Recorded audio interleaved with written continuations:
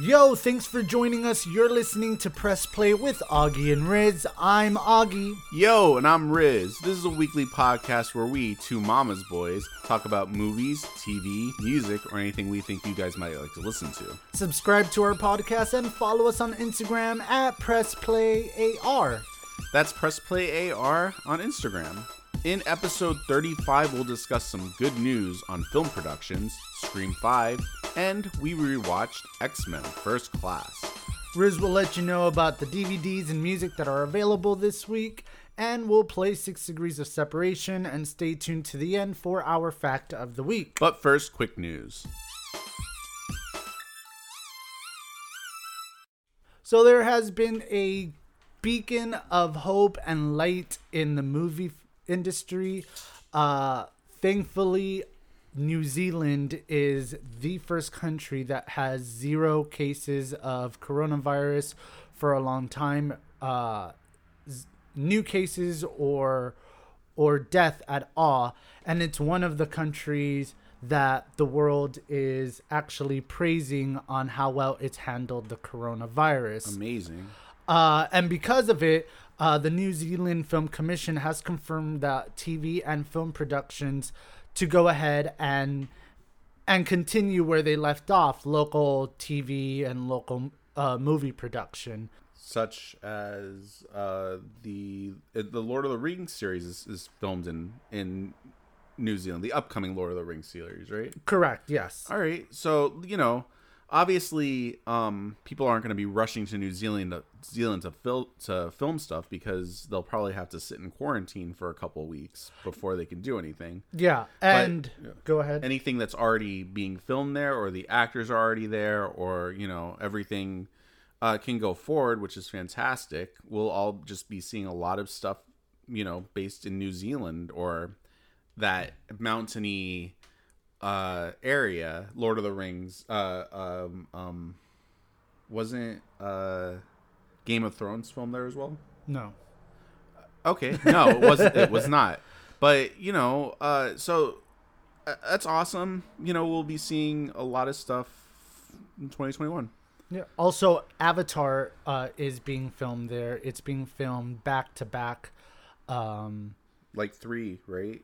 3, Yeah. 4, or 2, 3, and 4. 2, 3, and 4 is being filmed back to back. They are not currently in New Zealand, but they are working on an offsite somewhere in California.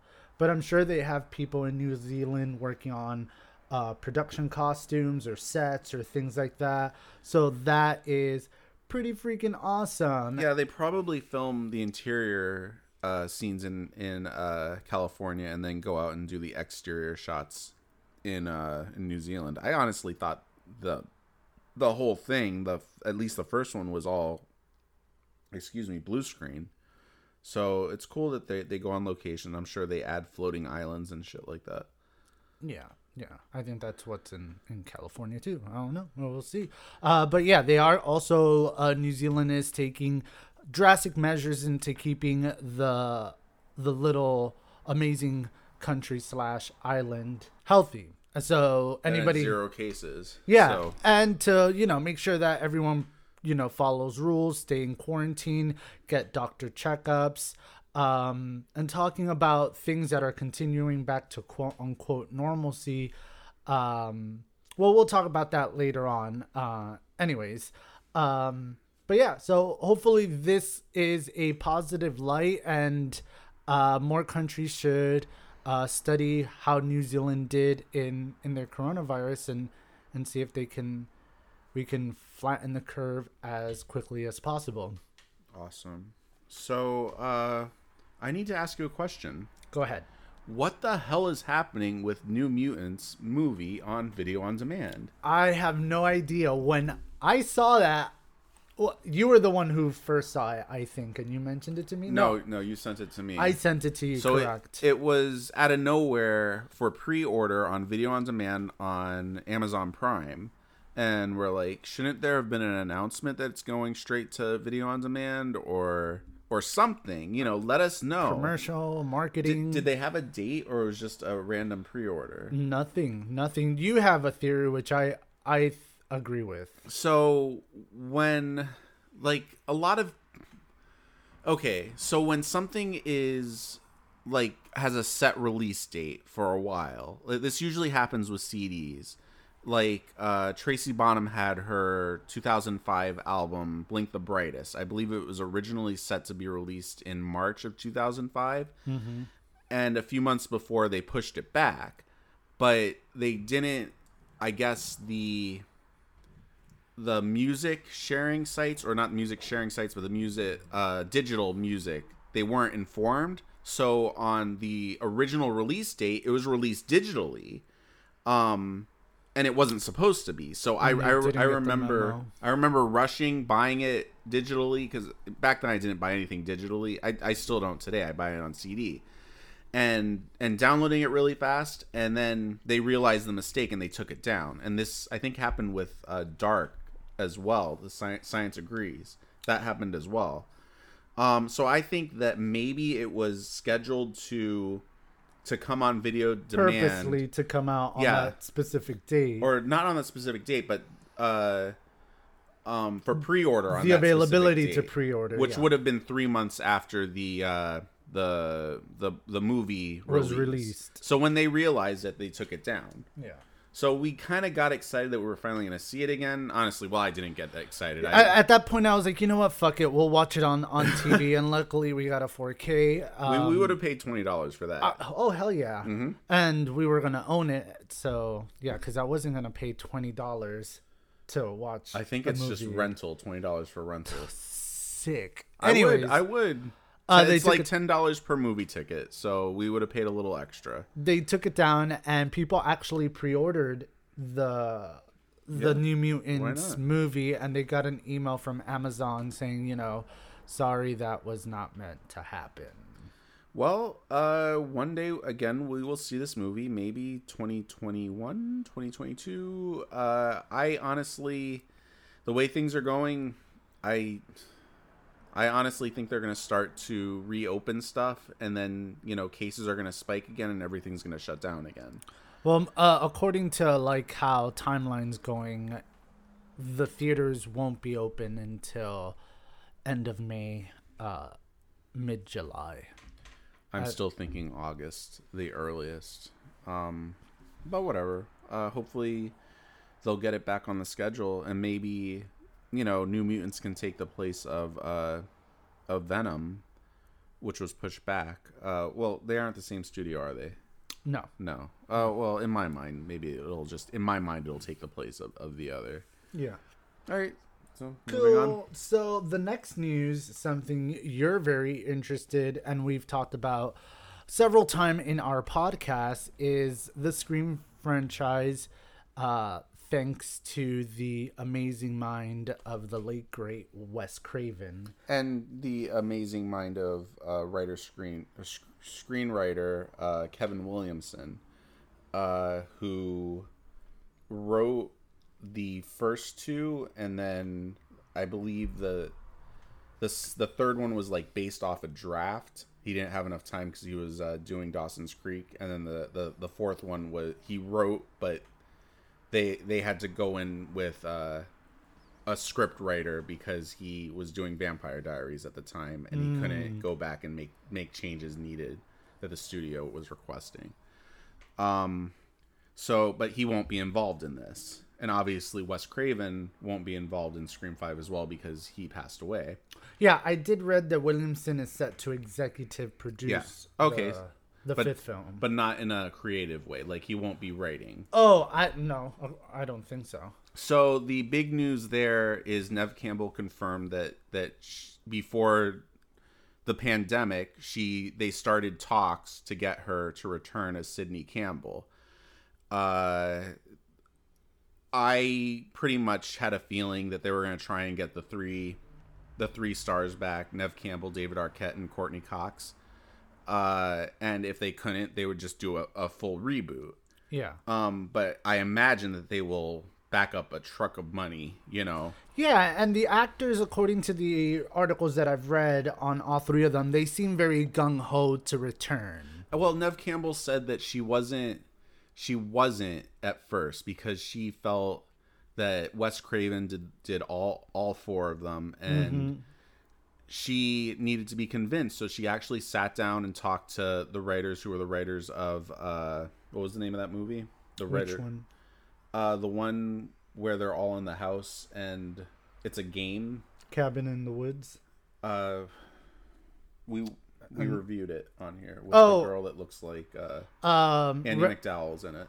Ready or Not? Ready or Not. The writers and directors of Ready or Not are doing Scream 5. So she sat down and talked with them, and they said they very much want to keep it in the spirit of the original quadrilogy, and in honor of Wes Craven. And they convinced her, and she said that they were in heavy talks for her to return, and everything has been stalled because of the coronavirus. So, just to make it clear, she's confirmed for Scream 5. No, not yet. But she confirmed that she is in talks. Is in talks. Right. And David Arquette, he was asked the same question recently, and he said he is not currently in talks, but he would love to do it. And I think that if they can't get Neve Campbell, they're just going to reboot it and not bother to have the other two come back. So once Neve Campbell is locked in, they're going to start conversations with David Arquette and Courtney Cox.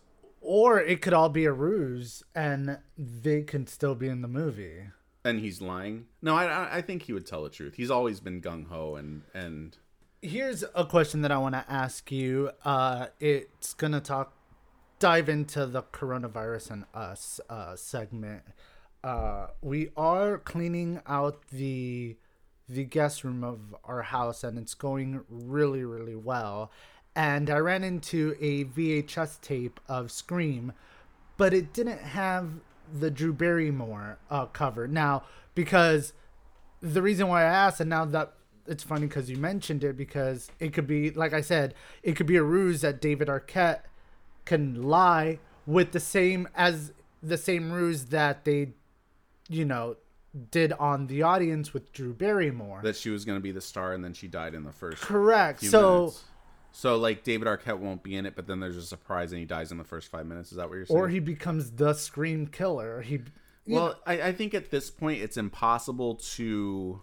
He could be like psychologically scarred. To keep like casting secret. Like it's impossible. Even before we were just watching the second Fantastic Beasts, and I remember before the first one they announced that Johnny Depp would be playing Grindelwald. Yeah. And, for the second film, and we're like, the second film isn't even going to start filming. This is before the first one came out. Yeah. The second film isn't going to start filming for like 2 years. Mm-hmm. Why are they announcing this casting now? And the big surprise in the first film was that he shows up. Johnny Depp shows up at the very end as like a big surprise. Then I'm like, I get it now. So it's almost impossible. So they even had to announce that, you know what I mean? To keep rumors of him playing Grindelwald, because it was going to come out that he was playing Grindelwald once they saw the film. Understood. I guess. So it's impossible to keep casting under wraps. So they will announce him, and they'll announce Courtney Cox, I'm sure, once Neve Campbell, because she seems gung-ho. I hope they truly do honor the originals, at least the first two. I feel like they went way out of the league. I love Scream 3, but it was like compared to the first two. Oh, the first two are amazing. A little nutty. nutty. Keep saying that a Scream 2 is a film on its own. It's fantastic. And, and I love Scream 4 even more than Scream 3. But again, it lost something. I said this in the past, they stopped taking chances. They went too much with their own formula, and the first two Scream movies were about breaking that horror formula. So they need to create Scream, but also go back and break their own formula, if that makes any sense. Because I love the series, but I don't want to watch the same thing over and over and over again. I hope that if they decide to kill Sydney off, that they wait until the sixth one, because I would like a full second trilogy with her. Yeah. But in that case, one of the other two will hopefully, in my mind, I hope they take the chance to kill them off, because they can't all three be safe and all the new people die every time. Yeah, it becomes redundant. So back to my question was, why in that VHS tape was Courtney Cox on the cover? Yeah, Courtney Cox. Well, they with her 2-inch bangs. That wasn't until Scream 3. They released special edition covers for the VHS. So there was one with Drew Barrymore holding a phone. There was one with Courtney Cox holding a phone, and one with I think Neve that was Campbell. like a big shocker for a 90s movie, is to have Drew Barrymore to just be killed in the first 20 minutes of the film, and her being plastered in all the posters. And honestly, that's one of the reasons why it was able to elongate itself. Like, it's not very often, or even back then, it's not very often that you have a movie that after their opening movie builds up even more after their opening week. And it was because people didn't know what they were going to see, and they're like, oh my gosh, go see this movie, because they didn't know that Drew Barrymore was going to die. And then it's just twisty as hell, and the ending is crazy. I like how in Scream 1 and in Scream 2, you can also see how Wes Craven or the writer Williamson balance the whole scary seriousness with a dash of humor. Yeah. You can tell that he's pushing an envelope of like almost like campy. Yeah. Campy shit like that. So I think that's the secret ingredient of a good Scream movie, perhaps. If you want to add anything or disagree with me. No, I agree. I'm sorry. And that's the issue that happened with Scream 3, and probably another issue for Scream 5 is that good balance of those ingredients to not push it. Yeah. Well, again, Scream 3 is a fun movie to watch. I enjoyed it, but it doesn't compare to the first two. And, as soon, and I hate to be one of those people that crosses their arms and is like, I don't want anything new, but like the whole Hollywood movie inside a movie inside of a movie thing was that meta crap. It was too much. Like, Scream and Scream 2 felt real, and I felt like it went overboards. And Scream 4 did try and fix that by going back to Woodsboro and introducing the next. Yeah, and you barely even remember Scream 4, right? So eventually we'll rewatch that, because I think it's a fun movie as well. I like it much better than Scream 3. So one day, as soon as we hear any snippet of Scream 5 casting or plot or synopsis, we will let you guys know. I will be reading no plots or synopsises. You know me, spoiler free. Yeah, you're very anal about that. Extremely. Yeah. I can't. So our next segment is the coronavirus and us. Us? You mean us or us? Us. Oh my god. I can't think of another segment name of this, so the Rona and us. So until then, it's just the Rona and us, where we talk a little bit about what we've been up to since the last week we spoke with you guys, or you guys heard from us. New season of Dead to Me came at a perfect time, this past Friday. The funny thing about Dead to Me is my mom originally told me about it, and she's like, you should watch this series, it's so good. So it came out, and you and I watched the first episode, and I'm like, I'm going to call my mom to make sure to tell her that it's on, because she's going to want to watch it. And before I said anything, she's like, oh, I'm watching this show, remember? And she started describing the show. I'm like, I was literally just calling you about that. She's like, I'm already 6 episodes in. I'm like, my mom is binging Dead to Me. She's binging Netflix shows. It's a great show. It's with Christina Aguilera and Linda Cardellini with James. Christina Aguilera is definitely not in why this show. Why do I always get... I guess they're both last names starts with the letter A. I'm sorry, guys. Christina Applegate. It's Christina Applegate and Linda Cardellini with James Marsden. Marsden, yes. I always get it confused with Marsder. From Buffy. Oh my god, we're also watching Angel. We picked up where we left off, which was the season or the series finale. Yeah, J. August Richards, because they basically, like, they played Charisma Carpenter extremely dirty, and, you know, fired her at the end of season 4. And I know where this is going. Season 5, because we watched Buffy and Angel straight through, you know what I mean? And for a year. You also did it chronologically when Angel exactly. began. You tried to make back sure and forth. that, you know, the episodes coincide with each other, which and was then pretty awesome. I wasn't.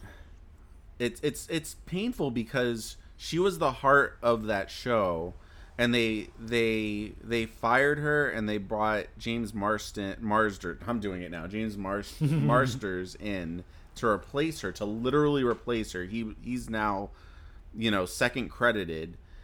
I couldn't get into this show, and it sucks. And I'm trying to watch it with different eyes, and I want to finish it because there are like a few good episodes and a fantastic storyline towards the end of the season, which I don't want to talk too much about.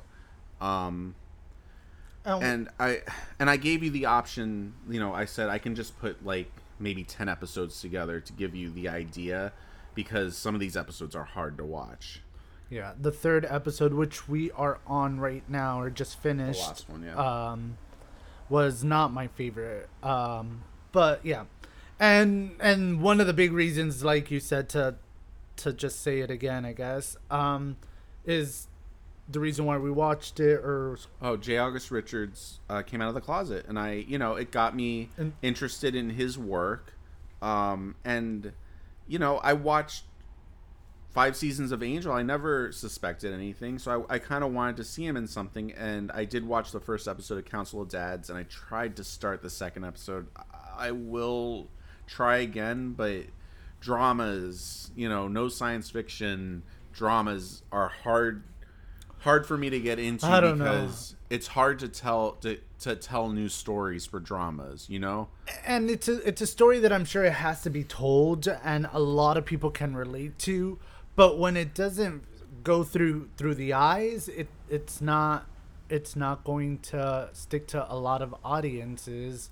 Yeah. For me, I just felt it a bit cringeworthy. But But so we started watching that, and I love that Harmony's back. I hate that Spike's there. It makes no sense. I don't either. It does not make not one glimpse of sense that he. For now, I don't know. I haven't watched it. He's just like incorporeal, like he's just wandering around, and that's the whole bit is what my mind is thinking.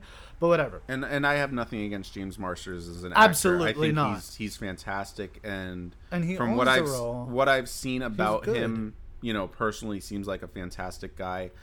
I personally could never get past the rape scene of Buffy. I never looked at his character again, soul or no soul.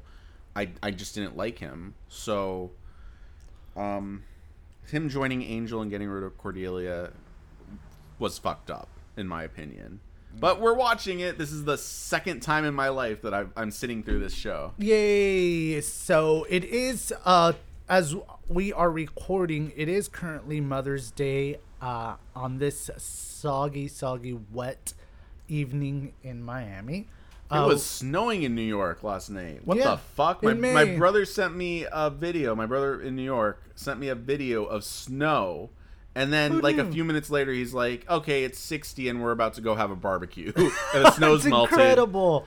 Global warming. Anyway. Is this the end of the world? Is this how it happens? So we went to go see your mom, and the whole family showed up, which was pretty freaking awesome. And it was nice seeing your brother Nick and Barbara and your nephews, and I wanted to say hi and hug them all. Yeah, I miss, But, it's crazy. It's just crazy. And it was the first time I've seen everyone, like, in months, like that. It sucks. But I see my parents a little bit more often because my dad's older and he needs a lot of medical attention. So I do go see my parents more often than yours. But to see them all together like that was very, very nice. And BTW, we all like met in the lobby and we kept our social distance and we had all had face masks. Yeah. So, and like I didn't even hand my mom the stuff I got her. I left it on the table for her. So I'm sure she'll wipe it down with disinfectant. And shit. it was hard for me because you know how I am. I like to interact and I like to talk to people. And I wanted to show like everyone pictures of us on the phones. And I'm like, I don't want to stand too close because there's people who do take it very, very seriously. As we all should take it seriously. Absolutely, as we all. But it was really nice and we caught up and we hopefully for Father's Day we can do a little bit something more tighter. We'll see what the restrictions are. We went to Aldi.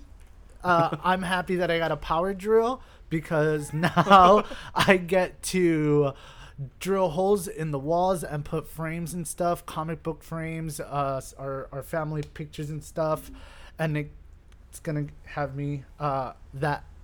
They'll give you something to do. Yeah, that. While I could have put the right words together. Furloughed. Yeah. Any Disney fans out there, Disney Springs is planning to open on May 20th with some restrictions. If you need to know what those restrictions are, I suggest to just visit their website. But they are going to limit on their guest and parking, as well as limited hours, limited restaurants, and capacity. Monday, according to when this podcast airs, so if you're listening to this on a Wednesday, this past Monday.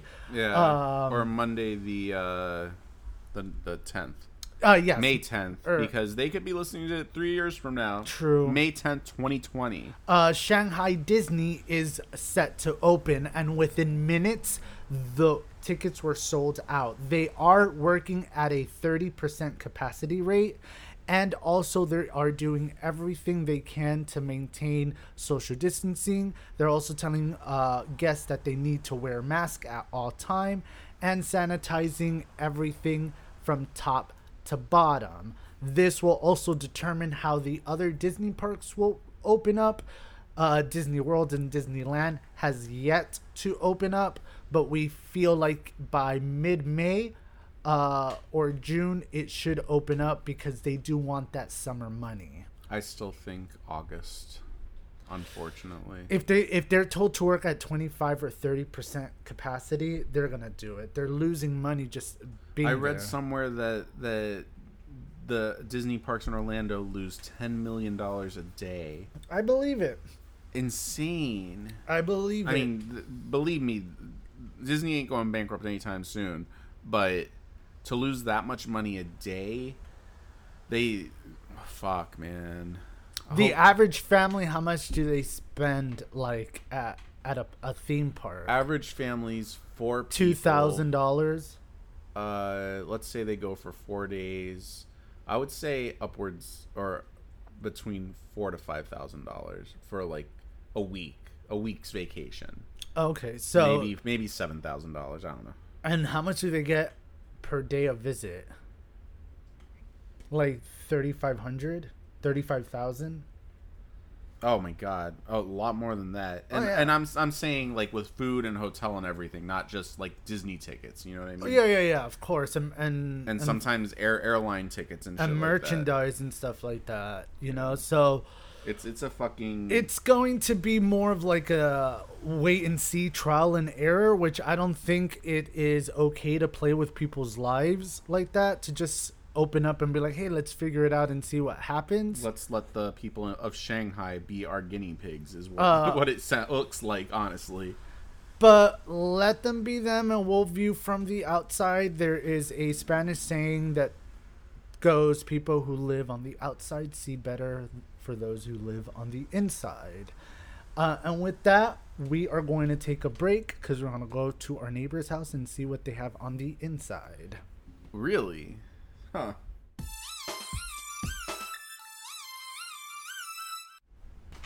And we are back. I thought you were joking about going to the neighbor's house, but we did, and they have a surprising amount of cotton candy for some reason. And they did not want to share. I'm like, Corona, and they're like, no. Anyways, I think they might be using it as a toilet paper. could be. All right, so we watched a movie, and we decided to begin a trilogy with X-Men, and watched X-Men First Class. It was released June 3rd, 2011. The budget was $160 million, and the worldwide gross was $352 million, which was, okay. Oh, no, it did well. It did well. Talking about budgets, guess how much the Avatar sequels are worth? 3 billion. 1 billion. 1 billion For total all for three. all. Okay. Yeah. All right, so back to X-Men. The director is Matthew Vaughn. He is the director of Kick-Ass and the Kingsman franchise. The cast includes Jane McAvoy, Michael Fassbender, Rose Byrne, Jennifer Lawrence, Nicholas Hoult, Zoe Kravitz, January Jones, Caleb Landry Jones, Eddie Gathegi, and Lucas Till. The synopsis is, in the 1960s, superpowered human Charles Xavier and Eric Lensher works together to find others like them. But Eric's vengeful pursuit of an ambitious mutant who ruined his life causes a schism to divide them. Schism? Schism? I think it's schism. Okay, and BTW, like we said last week, we aren't going to be going take by take for these movie reviews anymore because they run a little long and they are extremely spoilery. This might still be spoiler if you have not seen X-Men First Class. Fast forward maybe 15 minutes. Yep. Yeah, we should start putting that in our descriptions. You know, to like 43:26. Go to this time to skip the full review, but we're gonna do our basic general review and questions we have and stuff like that. So would you like to start? Yeah. Anybody who knows me knows that I am a big X-Men fan. I love Marvel comics, but I am a huge X-Men nerd. So when I watched this movie again the other night, I wanted to go into this movie completely blank, as this is a movie verse of the story that they're trying to portray, which takes place in 1962 during the Cuban Missile Crisis.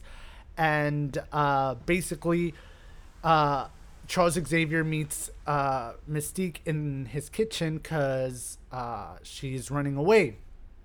And then they just become really good friends, where Charles is they're almost like siblings. They grew up together.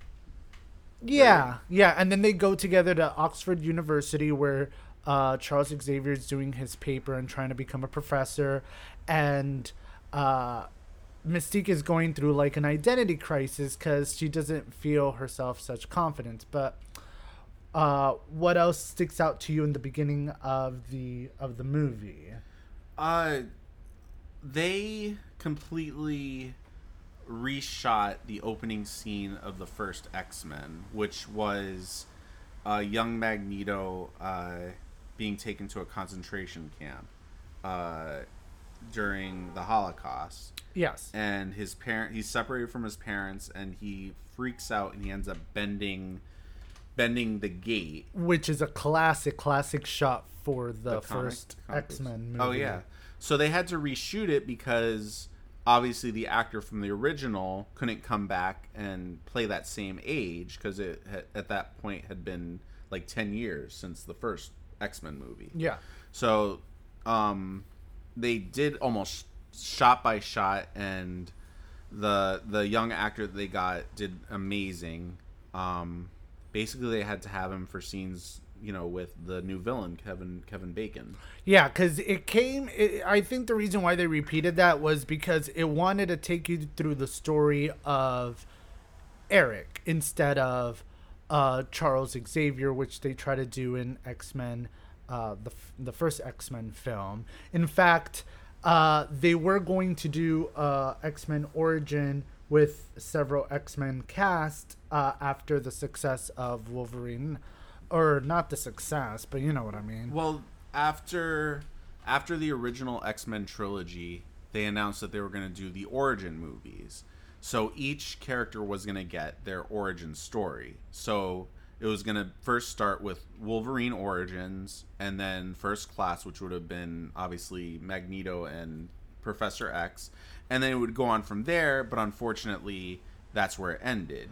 Original story was going to be the Magneto story, where writer Sheldon Trevor, I want to say his name is, wrote a script where it was X-Men meet the pianist. Okay. Oh. So it was just like Eric going through World War II as a Jewish man, and the whole Nazi thing going on, and on top of that being a mutant. And it's kind of similar to the X-Men, or to that Magneto comic you got me for an anniversary of his prequel, where 2/3 of the movie he is joined with Allied forces led by Charles Xavier. And then the movie ends with them teaming up to a possible X-Men First Class sequel. See. Oh, so there was supposed to be... So this was originally supposed to be the sequel to Magneto Origins. Yes. But then studios didn't want that, and they're like, hey, why don't we do the same whole, prequel thing, but instead of the group. I understand. So this movie, it's cute because it takes place in the 60s, and some of the language is a little weird. Or, like, it's... The fashion was good. The fashion was really cool. Like, when James McAvoy uses the word groovy, it seems out of place. I know it's in another time, but it felt like Austin Powers. You know what I mean? Yeah, and you look it's London in Oxford University, so I know. Who knows? Then the whole point is that they are trying to find this guy named Sebastian Shaw, played by Kevin Bacon, who wants to start a mutant war, who basically wants to start a war between Russia and the United States, Third World War, in order to have humans destroy themselves so mutants can rise. Correct. Yeah. And then what Charles and Magneto's plan was just to recruit. So when they went to the government didn't believe them, and then they had to show their powers. And in this movie, again, like I said in the beginning, I wanted to go into this movie as fresh mind, not being so freaking biased or so nitpicking. So I'm looking at Jennifer Lawrence's Mystique performance, and I can understand in this movie why she was not blue all the time, because she was hiding and she was ashamed. So I understood why in this particular film she wasn't blue, and maybe I was a bit pissed off in the past, because I'm like, why is she's not blue, and blah blah blah blah blah blah. And she was coming to terms with her inner beauty, and she just wasn't there yet, and Magneto helped her with that. Yeah. The whole classic meme of Magneto, I want to see the real Raven. Right. Perfection. Right. And because of that, she starts swaying into, probably thinking into joining Magneto or whatnot. So the middle of this movie, basically they recruit all these mutants who are found through Cerebro, and there's a cameo by Hugh Jackman where they go to recruit him, and he tells them to go fuck themselves, which I think I love regardless. I know you're not a Wolverine fan or a huge Wolverine fan. Hugh Jackman playing as Wolverine fan. He's fine to me. But it drags a lot. I watched the deleted scenes thinking that we missed something, because they bring them all together in this room, and they're like, okay, you're living together. Why are they there? Like why? When did they even meet? I don't understand. Or why did they even recruit them? Like, why are they finding them if until they got destroyed is when they realized, hey, let's put this team together. Until they got attacked by Kevin Bacon, or what's his name?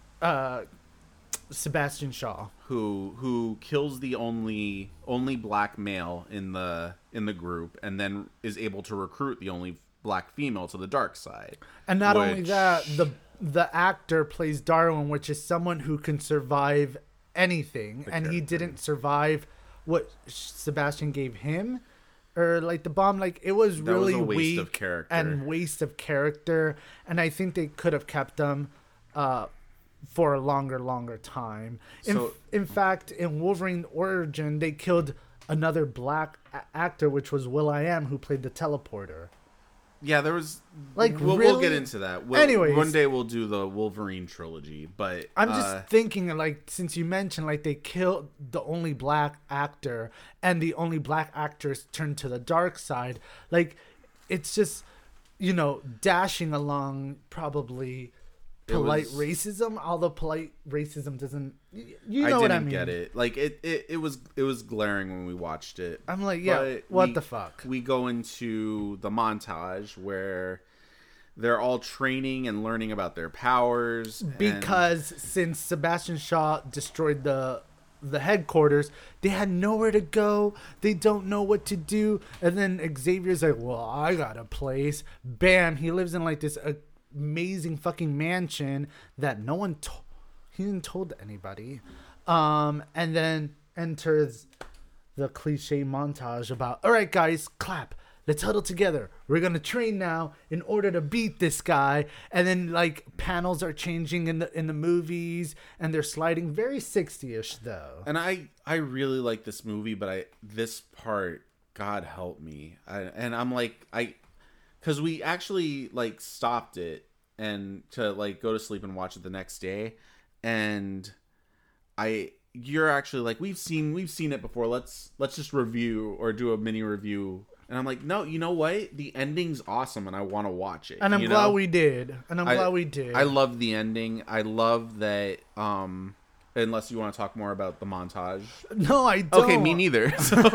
So it goes to basically the standoff between the Russians and the U.S. and the U.S. off the coast of Havana, Cuba, because they're trying to incorporate the Bay of Pigs. Right. And like you said, Sebastian is using that as an undertone so they can fuck themselves up in order for them to rise. So the U.S. has a line in the ocean, and if the ship crosses that line, they're gonna shoot them with basically start World War III. Shoot them with atomic bombs and F everything up. So that's averted. Sebastian was able to, or no, he got the Nightcrawler guy, Azazel, Nightcrawler type guy. Well, his dad. Really? Yep. I learned something new today. Nightcrawler's dad to like flash in, kill one of the ship people, captains, and then go for that line. So the X-Men are able to avert that by shooting the ship, right? Or did the U.S. Professor Xavier went into the mind of the Soviet of the Russian soldier to throw a missile to blow up their own ships in order to prevent that. That was really cool. And then they couldn't find where Sebastian Shaw was because he was underwater in his little submarine. Which, how 60s is that? Like, that's the typical villain getaway car, is like a ship with a built-in submarine, and then it detached, and then they get away. Yeah. And then due to the help of the montage, Magneto shines and is able to lift the submarine, which I thought was such a fucking cool shot. It was awesome. When I saw the trailer for that and I saw that I'm like, it showed like Magneto's huge, powerful might of his power, and which we didn't get to see a lot of in the original trilogy. Correct. Right? So I loved it. So they all end up, like, the submarine ends up on, was it an island or was that the coast of Cuba? It was the coast of Cuba, because then comes Riptide, which was played by Alex Gonzalez. Okay. and he turned into a tornado, Right. and pushed the airplane off course and landed off the beach, and it rolled. And with it dragged the submarine as well into the coast as well. And that's, when Magneto finally confronts Sebastian, who BTW killed his mother to try, when he was a kid, to get him to reveal his powers. Yeah. So Sebastian is like trying to convert Magneto to the dark side, and the war's coming. It's us versus them, and Magneto's like, you make a fantastic point, except you killed my fucking mother. So he like shoves a Nazi coin. This is a perfect Mother's Day review. See, I knew it. Because at the end he did it all for his mom. That was his ulterior motive. The interesting thing is he agreed with him. He agreed with Sebastian. Oh, absolutely. So he shoved the coin through his forehead, and he basically took his place. Yep. Mm-hmm. And in the course of the whole thing, and I'll get into why everything happened so fast. The Rose Byrne's character is shooting at Magneto, and he deflects one, and it hits Xavier in the spine, and he's paralyzed. Which is not comic book accurate, but we can get into that as well. I'm not going into there. And then Magneto's like, a war is coming. It's either you're on my side or blah, blah, blah. So Mystique decides to go with him, and they go off in the plane, and then, a lot of BS, and that's the end.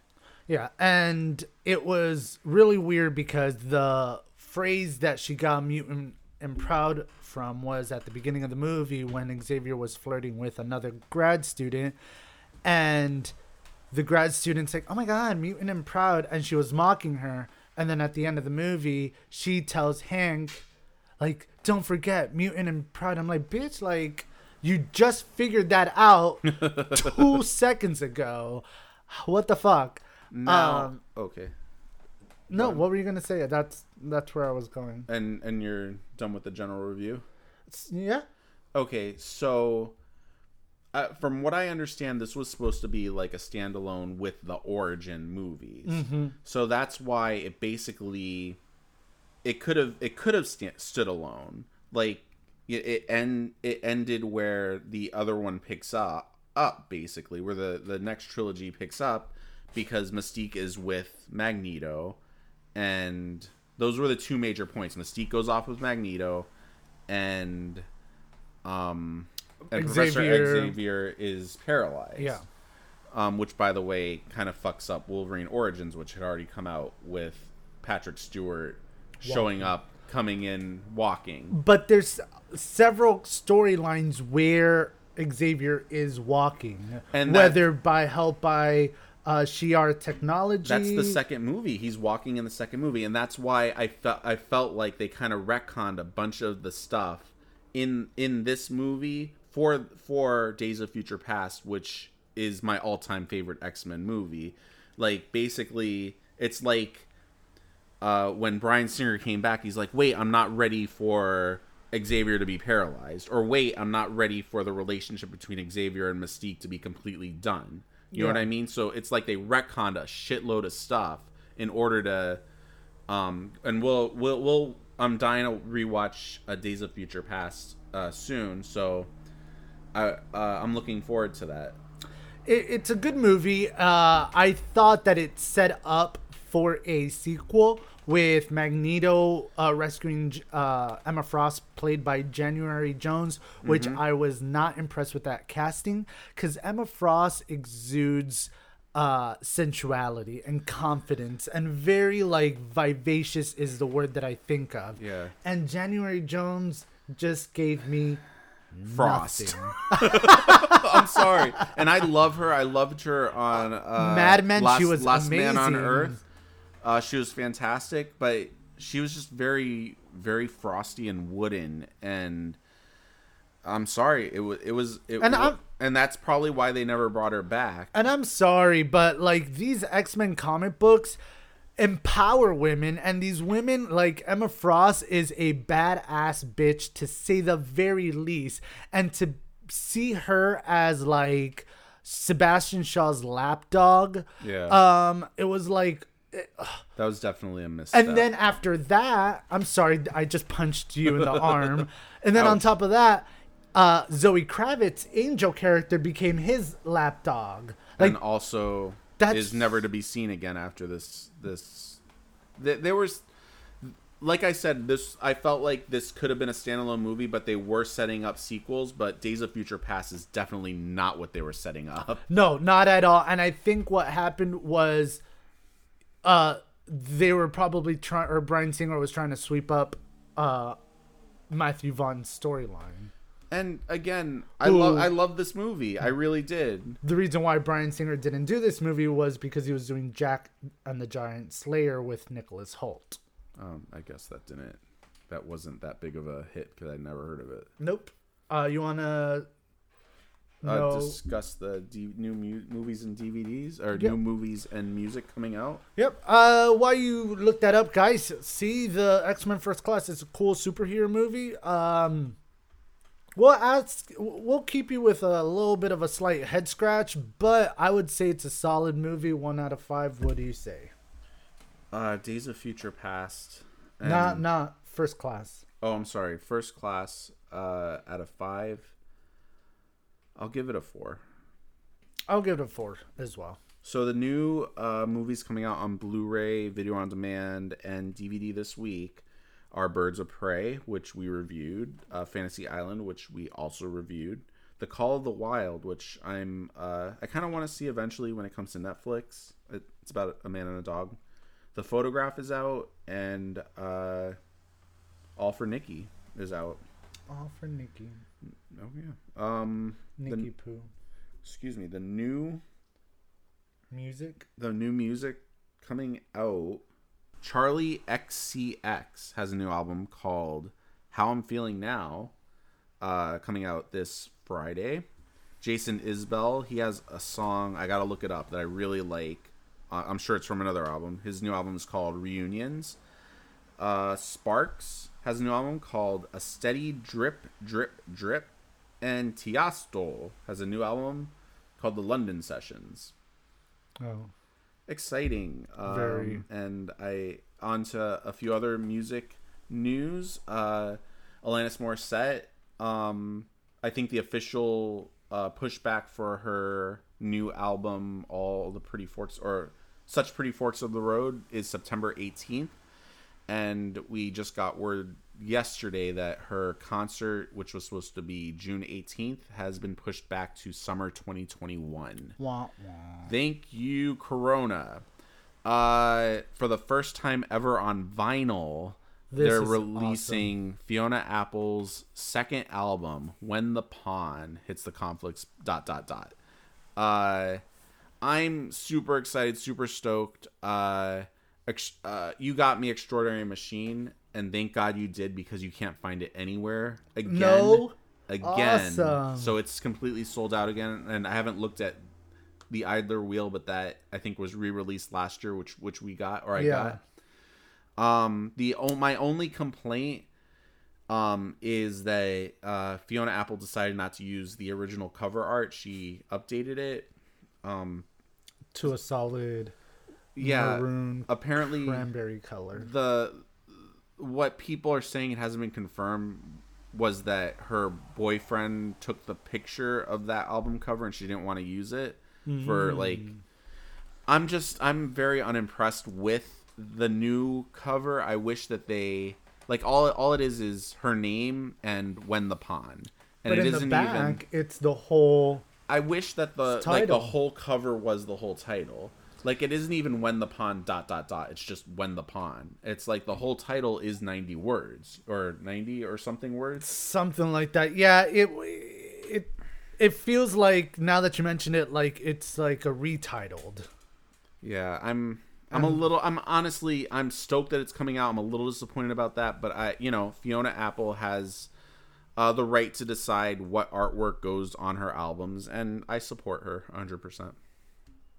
And I agree as well. You know, she's her own person and she knows what she's doing. And BTW, we mentioned about when we did our review for Fetch the Bolt Cutters that like what we thought could be a good single because there weren't any at the time.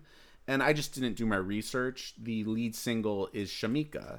And, awesome. And since I heard that, you know, I like the song already. I've listened to it a bit more, and you can kind of understand why it's a lead single. It's very funky, very cool. Go listen to it and download it. Yeah. You want to play 6 Degrees of Separation? Hell yeah, I do. Awesome. I'm going to give you Devon Sawa and Bryan Cranston. Okay, so I've had a little bit to think about that. Again, we should say this at the beginning of the episode. That's right. So our listeners can try and figure it out as well. So Devon Sawa, I always thought it was Devon Sawa. He was in... Did I lose it? Holy shit. Brain fart. Okay, he was in, of course, Final Destination with Ali Larter. Ali Larter was in Heroes, where her husband... Oh, there's an interesting story about Ali Larter and her husband, the actor that played her husband. We'll talk about that later. Was played by Leonard Roberts, who... was a major recurring character on Buffy. I believe I think he was the first major recurring African American on Buffy, African American character. I don't think I would call Trick major because he only appeared in 4 episodes. But whatever. He was on Buffy with Sarah Michelle Gellar. Sarah Michelle Gellar was in Scream 2 with Tori Spelling, and Tori Spelling was in Scary Movie with Chris Masterson. Chris Masterson, of course, was on Malcolm in the Middle with Bryan Cranston. That was pretty badass. And our fact of the week is that there are other cities around the world that have nicknames inspired by Hollywood. Bollywood is India's Hindi language version of Hollywood. Canada's film and television industry is referred as Hollywood North, and Chinawood is the name of China's largest film studio. And that's the fact of the week, and you can do whatever you want with it because it's not mine. It's mine! It's mine! And it has just begun to rain here. Holy crap, this the evening. sky just opened up. Guys, thank you you so hear it? much for listening and continuing to tuning in to Press Play with Augie and Riz. We love making these podcasts for you so we can keep you informed and share our stories with you. And keep our minds going while we are stuck inside.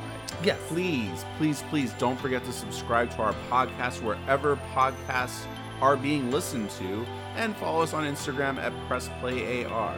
That's PressPlayAR on Instagram. This has been another fantastic episode of Press Play with Augie and Riz. I'm Augie. Hey, I'm Riz. Thanks for listening.